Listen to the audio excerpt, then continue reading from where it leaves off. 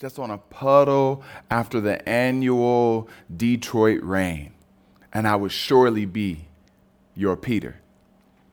Let me meet you on the road, Lord, just once. You wouldn't have to blind me on I-75. Just a few bright lights on the way to church, and I would surely be your Paul. Let me meet you, Lord, just once. Anywhere, anytime. Just meeting you in the Word is so hard sometimes. Must I always be your Thomas?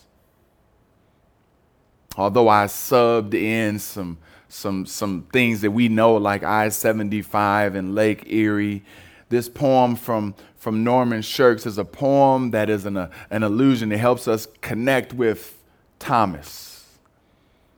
And I think that some of us have connected with Thomas.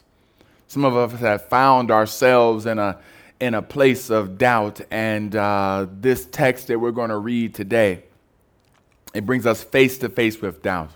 No mask, right looking at this concept of doubt. So I ask that you join me in Mark as we don't start with doubt. We actually start with another D. We start with some drama. We start in Mark chapter 9, verse 14, and in verse 14 through 16, there's an argument happening between Jesus' disciples and some scribes, and they are beefing. Some drama is taking place, and we don't know exactly what the argument's about, but what we do know is that somebody else cuts through the drama. He has this issue, and all of a sudden, in the midst of this clash taking place, Jesus shows up, and this parent realizes they need to talk with Jesus. And so they cut through the drama and get right to God. They have this conflict, and they think that their conflict, their issue is greater than the conflict that they're debating about. And so while this drama is taking place, they come to Jesus right away and say something like, "Teacher," in verse 17, "I brought my son to you, for he has a spirit that makes him mute, and whenever it seizes him, it throws him down, and he foams and grinds his teeth and becomes rigid. So I asked your disciples to cast it out, and they were not able to." And he answered them, "O faithless generation, how long am I to be with you? How long am I to bear with you? Bring him to me." There's this problem, there's this conflict, there's this issue that the father has. And he says, my son, my son has this issue. He's demon possessed. And you can imagine the emotion of this father who's had to watch his son being tossed to and fro. We're going to be talking a bit today about an interesting topic because it's a topic that a lot of us haven't mastered. A lot of us don't have a ton of experience in. A lot of us might seem to be quite weird. And it's the topic of demon possession. You ever seen someone possessed? I personally have not. The closest I've come to something like this took place in my high school. A really kind guy, a really soft-spoken guy, a guy that was about 6'6", a tall guy, 2 inches taller than me. He weighed about 295, 310. A big guy, but he was solid. The kind of guy that on a football team you just let him go by. And this guy was in my class. And what I did not know and was not prepared for was that this young man had seizures. But he didn't just have seizures where he would his seizures were disruptive, to say the least, to our class environment. Because when he would have a seizure, he would start by taking his hat off. And then he would look in a corner and he would scream at the top of his lungs and then he would fall down out of his chair onto the floor. And our teacher knew him. So right when our teacher saw that look in his eye, the teacher would start to say, now class, begin to calm down. You two, I need you to scoot to the side, give him some space, let it, and the teacher would talk to the class while he was having this episode. And that was terrifying for me as a student. And I wasn't this young man's father. I wasn't this bond of a person that wants to make sure that they can protect, that they can provide, that they can ensure an environment of safety. I was just a student, and I felt scared, but I also felt sad for him. Because each time he would get up, he would realize that he had just had a seizure and that he had to go get his backpack from this side of the room and his shoes from this side of the room. And then we would continue class as if nothing happened. But I saw for a moment something that could potentially be painful for this young man. And that pales into comparison what this father is bringing to Jesus. This father is bringing to Jesus something demonic, something that is not simply a physical ailment. This is something that seeks to bring harm to his child. Later he will say that it's not just fits, that some liberal theologians don't even see Jesus as performing miracles, so they try to explain away everything. This isn't just seizures. These are things that are seeking to harm his son, drown him, have him burned in fire. And so this man is desperate. This father is desperate. He is in a place of despair as he is bringing forth this need. And he comes to the disciples. You remember the disciples? This crew of Jesus? In Mark 6, just 3 chapters ahead, Jesus commissions them. Our sister Colette told us about going and telling that this Jesus says to his people, his crew, I'm giving y'all some authority. He summons the 12 and began to send them out in pairs and gave them authority in chapter 6, verse 7, over unclean spirits. And in verse 12, it says, so they went out and preached that people should repent, and they drove out demons. This is what the disciples were doing, bringing people to Christ, but taking out demons that were wreaking havoc in the lives of people. The disciples were rolling this way. And then this man who's like, great, they did it for them. They did it for them. They did it for them. Now it's my turn. Let me bring my child. And they weren't able to do it.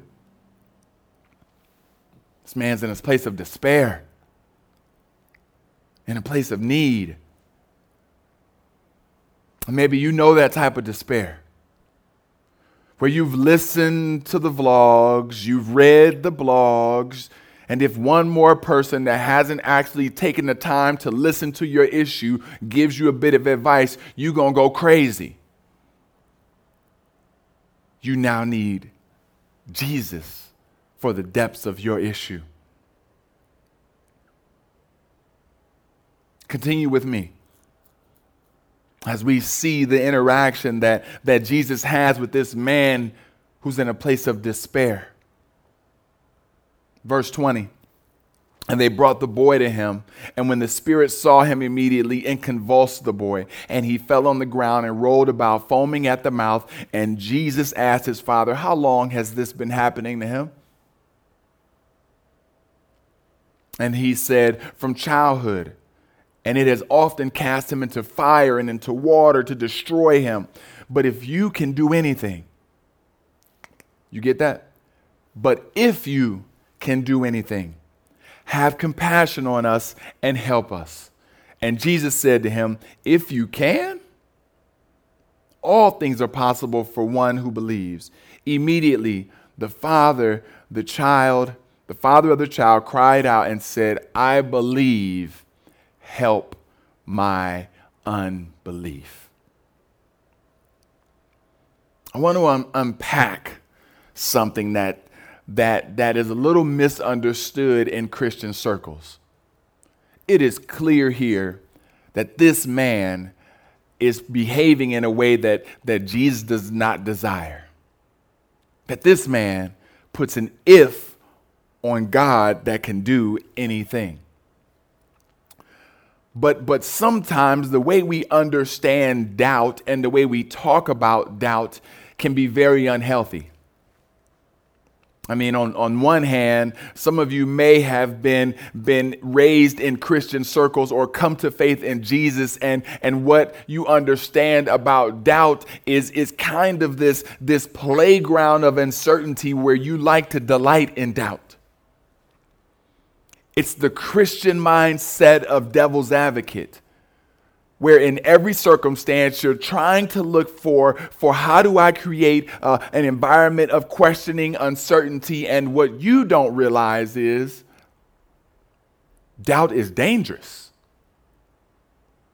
Doubt is not something just to be toyed with and seen as something that's fun. Actually, doubt can be quite dangerous. We know that doubt is wrestling with a bit of uncertainty. But then there's the other side of doubt. That in Christian circles, oftentimes we look at doubt as if doubt in and of itself is this concept that means you have no faith, no belief, and you should feel shame and be embarrassed that you would even question anything. Do you see how doubt can be used in a Christian sense to say, go delight in it or never touch it or engage with it? And I want to say, no, use doubt as a tool of discernment. Discern why you are doubting. Don't simply delight in it at all ways. But don't ignore when you are questioning something that you are experiencing. Os Guinness, a theologian, and a little bit later we're going to put in the chat a link to an article Os Guinness wrote called I Believe in Doubt. And the only reason I'm not sending it to y'all now, y'all might click on it and start reading it. Stay with me. But Os Guinness says this. He says, in the scriptures, by contrast, we find a realistic yet healthy view of doubt, which regards it as definitely serious, but not terminal. Understood properly, the biblical view sees the role of doubt as constructive to belief. A bold Christian affirmation is that because faith in Christ is true and fears no question or challenge, doubt can be a stepping stone to a tougher and deeper faith. In this sense, George MacDonald asserted doubts are messengers of the living one to be honest, to be real, to be true, to be sincere, to be open to this God who is everything. And you can say in full despair, I wanted my son to be healed. Your folks were healing. I brought him to them. They couldn't do it. And now I sit here. If you can do it, do you see how doubt is you see, doubt, when you allow it to become definitive, doubt leaves the dad to not find Jesus. If this man no longer has faith, if this man is in a place where doubt automatically means that you don't have any faith, any God, then we could surmise here that the father would just say, oh, well, they failed me.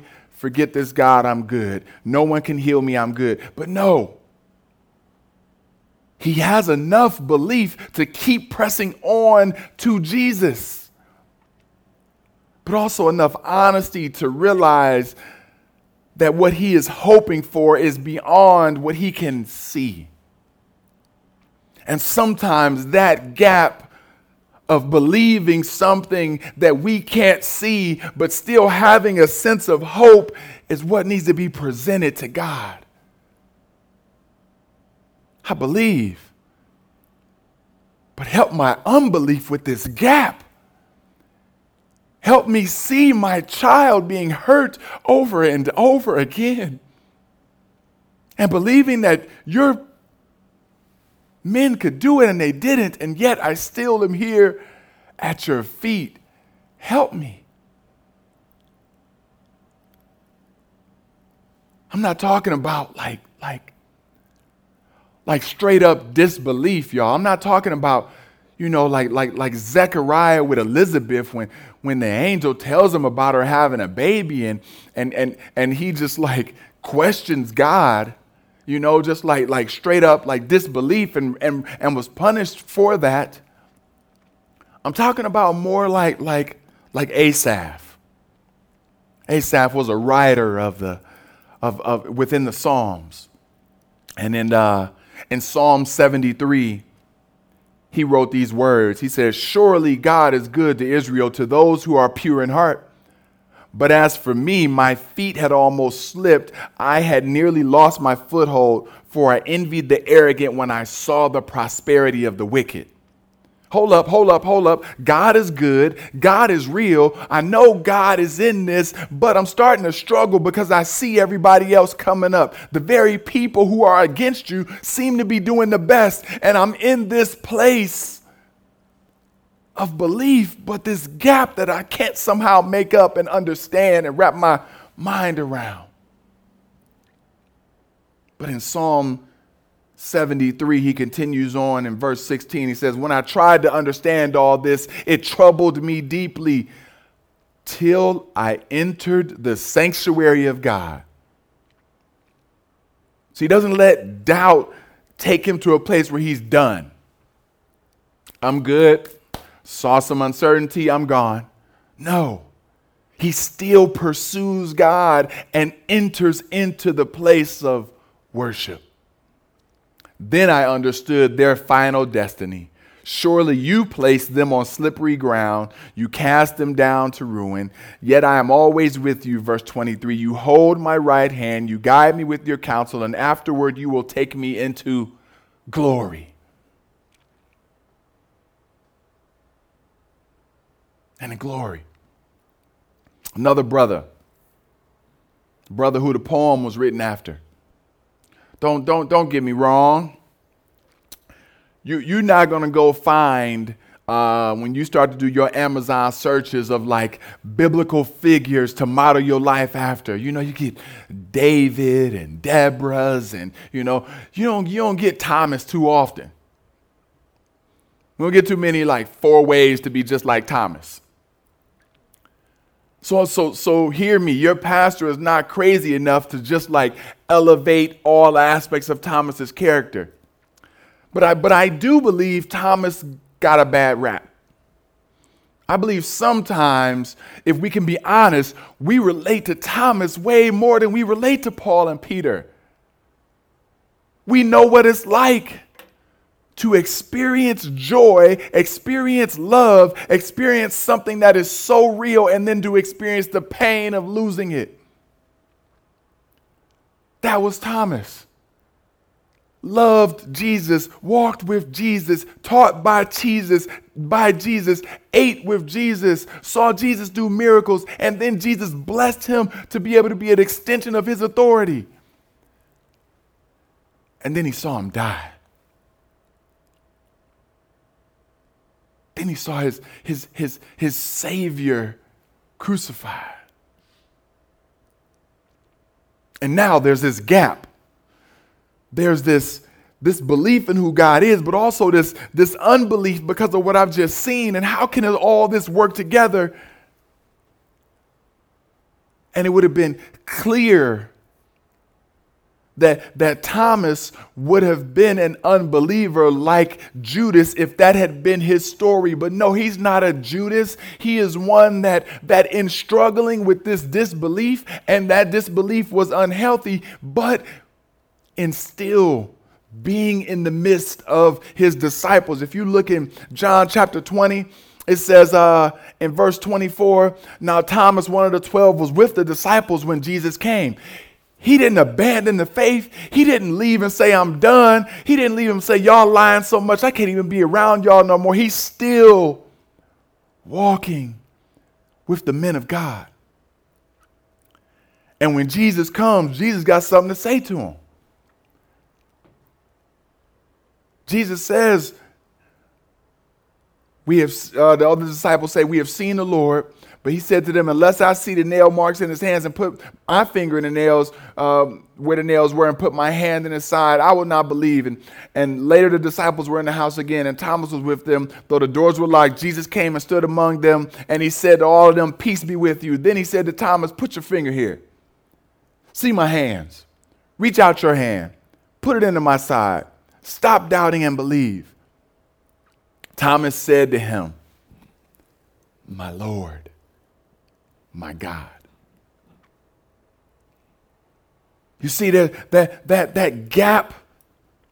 He's still trying to take steps of faith while struggling with probably the deepest question he's ever had to ask himself, which is, in the midst of putting my whole life into this, is it still worth it? And I believe when we wrestle with that question, when we ask these tough questions of doubt, that God will answer us. God will show up. I can't tell you what the answer will be. But I believe that our God responds, and that all doubt should not just be something that we just run to and try to find ways to undermine God and find out if we can be devil's advocate, or that we should ignore any type of questioning that we might have when situations are real. You can bring it to God. He delights in us bringing it to him, and I believe he will respond. But that's a portion of the text. A portion of the text where we see the dad in despair. And we see him doubt, but that doubt doesn't stop him from pursuing Christ, and it doesn't lead Christ to say, I won't help you. That doubt doesn't mean that he automatically becomes an unbeliever that's unrepentant. We see that doubt help lead towards this man being honest with Jesus about where he is and the help he needs. And that is our challenge. Not presenting the perfect self, but actually presenting, God, here are the shortcomings and where I need thee. Would you help my unbelief? Continue with me. Because if despair is what this man entered and experienced that led him to this place of doubt, this Jesus still offers deliverance. Look with me, verse 25. And when Jesus saw that a crowd came running together, he rebuked the unclean spirit, saying to it, you mute and deaf spirit, I command you, come out of him and never enter him again. And after crying out and convulsing him terribly, it came out. And the boy was like a corpse, so that most of them said, he is dead. But Jesus took him by the hand, lifted him up, and he arose. And when he had entered the house, his disciple asked him privately, why could we not cast it out?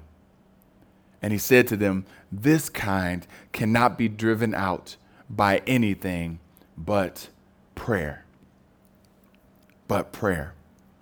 There seems to be the implication, and Christians, I want to make sure you catch this, there seems to be the implication that in what the disciples were doing with all authority, somehow they stopped casting out demons through prayer and were just casting out demons without prayer. There seems to be the implication from Jesus that even though you guys were doing what I told you to do, there were some ways in which you were supposed to do it, that when you come up against this type of situation, you're going to need something more. That prayer, this kind of basic aspect of what it meant to be walking with God, somehow that aspect left the demon casting out approach. And so I say, don't you forget, don't you overlook that, don't you miss that, Christians, because sometimes we can forget the basics. Sometimes we can forget the more simple things that the Christian life is calling us to. I'm standing here convicted, and what I was supposed to say to y'all was some of the basics of prayer. But God keeps saying to me, Leon, the basics of rest. Like the basics of rest in Christ. And how that feeds you and allow you to have space to overflow, have space for hearing from God, to have space for being able to think about blessing for someone else, to have space for being able to just be and know that you are loved. Sometimes it's the basics of rest or the basics of prayer where we don't respond with our impulses and our programs and our strategies and our plans and all these other things that might be effective, but are not getting towards the deeper root, which is a spiritual issue. See, prayer is one of our main weapons against spiritual issues. And Pastor, do you believe demons still exist? Do you believe demonic forces are real? Do you believe in demons? Yes, I do. 100%. And not because of some spooky seances and stuff like that, but because of a few things. The first thing is I believe in it because of how the Bible speaks of it. Because of how God's word communicates it to us and explains it to us. Because of the beautiful book of Ephesians, this healthy understanding of church and Christian living. And one of the things said in chapter 6 is for our struggle, verse 12, is not against flesh and blood, but against the rulers, against the authorities, against the powers of this dark world, and against the spiritual forces of evil in the heavenly realms. So I believe in demons. And trying to equip and make sure that the Christian body, the equipping of God's people would take place. 1 Peter 5:8 says this. It says, be sober-minded, be watchful. Your adversary, the devil, prowls around like a roaring lion seeking to devour. It's clear that there are demonic forces at play within our lives. But the last one is kind of like the one that we've glamorized, or we have enjoyed it so much that we've become desensitized to the reality of it. The Lord's Prayer. The Lord's Prayer. The words that Jesus gave us for how to pray. Our Father, hallowed be your name. You know? That prayer that the little ones began learning in Sunday school and in kids' church. Notice what it says towards the end. Give us this day our daily bread and forgive us our debts as we forgive our debtors. And lead us not into temptation, but deliver us from evil. Evil. This is what we are to be praying. And so I don't think of demonic forces as things that I want to conjure up and want you to experience. I think of it because it's real. Because it's real. In an article called Dealing with Demons, Aylwin Stoddard wrote this article in Gospel Coalition, and he wrote it back in 2013. He's a missionary that was overseas in the country that he was in. He can't say because of the persecution against Christians. But here's a brief statement of what he said. He said, numerous strange events transpired. Liters of urine poured into our stroller, blood splattered on our apartment door, a small hole drilled into our front door indicating a planned break-in. The hole is used to insert a small probe camera. Much sickness, poor sleep, and even sensing an evil presence in our bedroom. At first we thought we must be imagining things, but the horrid climax was the nightmares that tormented our 2-year-old son. For many months, he'd wake up screaming bloody murder, and we could not easily settle him back down. At 2.5, he was finally able to verbalize what he'd been dreaming about for the past few months. One of his most vivid dreams was about a woman with black hair and red eyes who wore a bra and black pants and would offer him a basket of rotten food and force him to eat. His nightmare was X-rated, not a typical toddler being chased by a bear type dream. Demonic stuff is real. And so as I want to equip you to be able to wrestle with what it means like in despair to still pursue Christ, what it also means to have doubt, but not allow that doubt to freeze you in a place of uncertainty, but to allow that doubt to be what you present in a sincere honesty to Jesus so that he can respond and care for you. I also need to make sure you are equipped in understanding the reality that there are forces that are working against us, family. That we are Christians that represent Jesus, and Jesus has an adversary, and that adversary hates you. And he hates me. But the beauty, the joy, the hope that we have is that Satan is defeated. And so in this reality that demons are real, we also have a weapon to fight against this enemy. And that weapon is prayer. That weapon is prayer, family.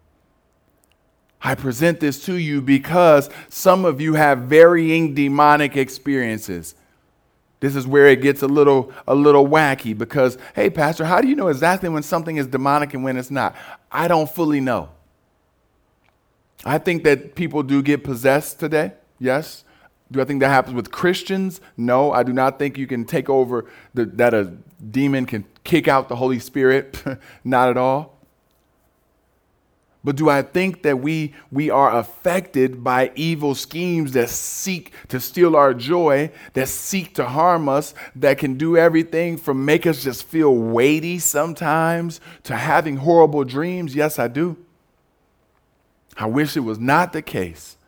And I've been struggling whether to say this at all. But last night, as I'm praying and I'm thinking about this sermon and I'm wrestling about with what to say, both of my sons had nightmares.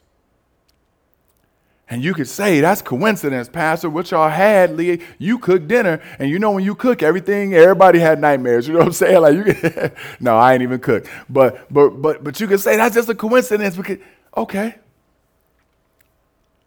wasn't a coincidence for me.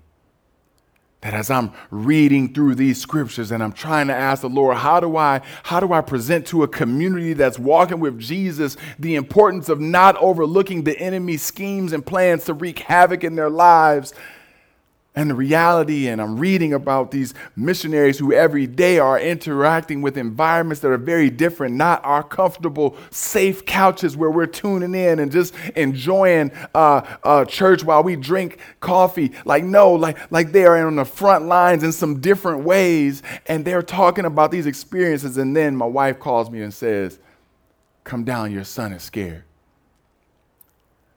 And when I go to get in bed, my other son is already up. And he says, "Dad, I'm scared." and we pray together. And we pray together. And we pray together, family. We're talking about this new way of this new year. You got a whole new year. Pastor, why are you bringing this up in a new, this is January. You're supposed to be talking about like dieting and exercise and stuff. Family, I want to see you thrive in 2021. And some of you may not be possessed by demonic forces, but you lay hold and close tightly to some demonic activity. Some stuff that is breaking the fabric of your relationship with Christ. And you don't want to let it go. Some stuff that is causing pain within the relationships that you have with people who love you, whether it's your family or whether it be your spouse, and you don't want to let it go. Some of you are breaking God's heart because you would rather say, I'll just stay maybe in this place of doubt, this place of uncertainty. Or you don't want to call out what you're involved in and what you're clinging to as something that could be demonic.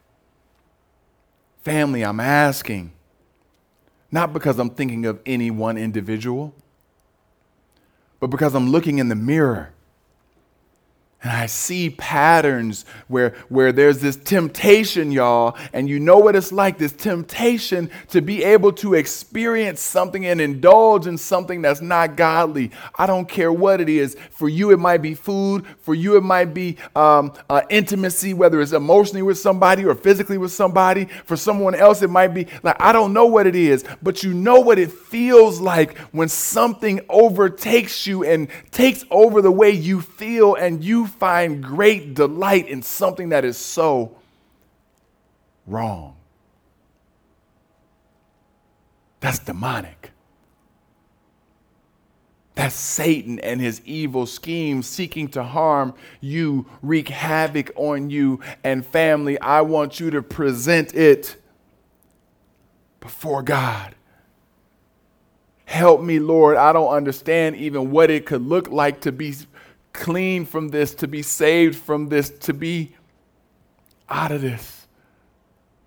But help my unbelief. Church family, you are a blessing.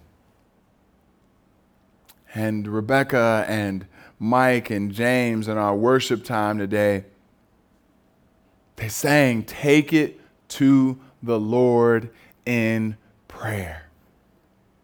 He desires it, family. He wants it. But don't wait until it's something at its most extreme point. Start ridding your life of unhealthy, demonic tendencies, activities, cycles, whatever you call it. And let us put our trust, our hope, our faith in one who wants to answer us and wants to deliver us. Because notice, even though the disciples had a role to play, the Father had a role to play, the one who gets all credit for the healing is still Jesus. It's still Jesus Christ, our Lord and Savior, and He is our healer. He is the one who can rid us from anything that does not bring Him glory. He is the one that can set healthy patterns, and when sometimes it's beyond what we can imagine, that which we can't imagine, we can bring to Him, and He can fulfill beyond our wildest thoughts. Take it to the Lord in prayer, family. If you are a person that is listening to these words and you're saying, wow, I ain't know what I just came into. This brother is talking about demons and possession. And what we're welcoming you into is a reality that is spiritual. One where we are all here physically, but someday we will meet God and have the opportunity to be with Him forevermore. That's what heaven is, where this physical body wears away, but we get to be in the presence of God fully forever. Or in rejecting Jesus and saying, Jesus, you were not God. Jesus, you were not worth being the authority of my life. I'm good enough without you. Then we experience hell. Because hell means to be removed from the presence of God for eternity. And that's painful. Only described as like fire burning us at all times. And so we want to offer you the opportunity, not out of fear, but out of love, to experience a God who says, I love you so much that I've died for you. And I'm giving you tools to be able to conquer the enemy who hates you. I died for you on the cross so that you could live. The tool I give you is prayer. Use it. Use it. And in dying for us, we get to have new life in Jesus. If you are a person that says today, I'm tired. I'm tired of losing in life. I'm tired of struggling. I'm tired of trying to be my own God. And I want to submit to the God who's created all things. Then we invite you today to simply pray with me. Lord, I believe you. I submit to your ways. Your ways are better than mine. Help me understand what it means to love you and to live for you. Forgive me for the ways that I've hurt you and sinned against you. It's in Jesus' name we pray. Amen. If that is your prayer today, the words might be off and mixed up a bit, but if that is your heart posture, then we celebrate with you today a new day, a new moving forward in Christ, a new life that you get to experience. And we hope you'll join me for the Zoom call after this, Zoom video after this. But as believers that walk with Jesus, we're not talking simply about like praying against demons for other people and I want y'all to rush out and go try to do exorcism, stuff like that. No. Today we're talking about doubt. We're talking about when we're in despair, how can doubt be used as a tool to help us grow in Christ, not lead us to disbelief in Christ? And then, what does it look like for us to acknowledge when sin is present, when there's demonic influences that are having an effect on our lives, and where we will say, enough is enough, God, we're coming to you in prayer and trusting that you will respond.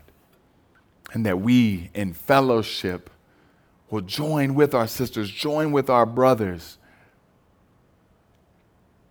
and trusting God and seeking God on one another's behalf. There's some big stuff going on in our world right now, y'all. Some unbelief type moments and some demonic moments. But family, we can trust God in the midst of it all. And I invite you to do that with me. Let us pray. God, you are in control. And we are called to take it to you in prayer. Not simply out of a tradition or out of a routine, but out of a delight, out of an opportunity, Lord, to work this tool, wield this muscle, use this weapon that you've given us, all for kingdom glory. Help us. Free us. My goodness, Lord, what it would look like in 2021 if some of the sinful patterns and behaviors and addictions and lifestyle, like what God, if there were some of those things were just shattered and broken because of the way we pursued you and trusted you in prayer, Lord, how would our lives look different? We're excited to see it. It's in Jesus' name we pray. Amen. Family, I want to remind you that this coming Tuesday is our Tuesday of prayer. We want you to be present. You know, a couple of steps that you can begin to take. Step number one, in the middle of February, Lent is going to be coming up. So you can begin thinking now, Lord, bring to my mind things that Satan is doing that's wreaking havoc and having an influence on my life. Things that I want to fast and pray about through Lent. This coming Tuesday, actually, we're going to be in our prayer time talking about fasting. And I can't go into fasting fully here. Some versions actually of the Bible, some translations actually have this moment in Mark 9 saying fasting and prayer. And so, but we know that the thrust and the emphasis is on a robust and a true seeking out in prayer. But fasting is a tool as well. And so this coming Tuesday during our prayer time, we're actually going to be focusing on fasting. And if you would like to, I invite you to join me in prayer for sure on Tuesday, but also join me as we'll be fasting. I'll be fasting. And I invite you to fast in the way that you desire. And we're going to break the fast after the time of prayer on Tuesday. Amen? And so we would love to have you be a part of it.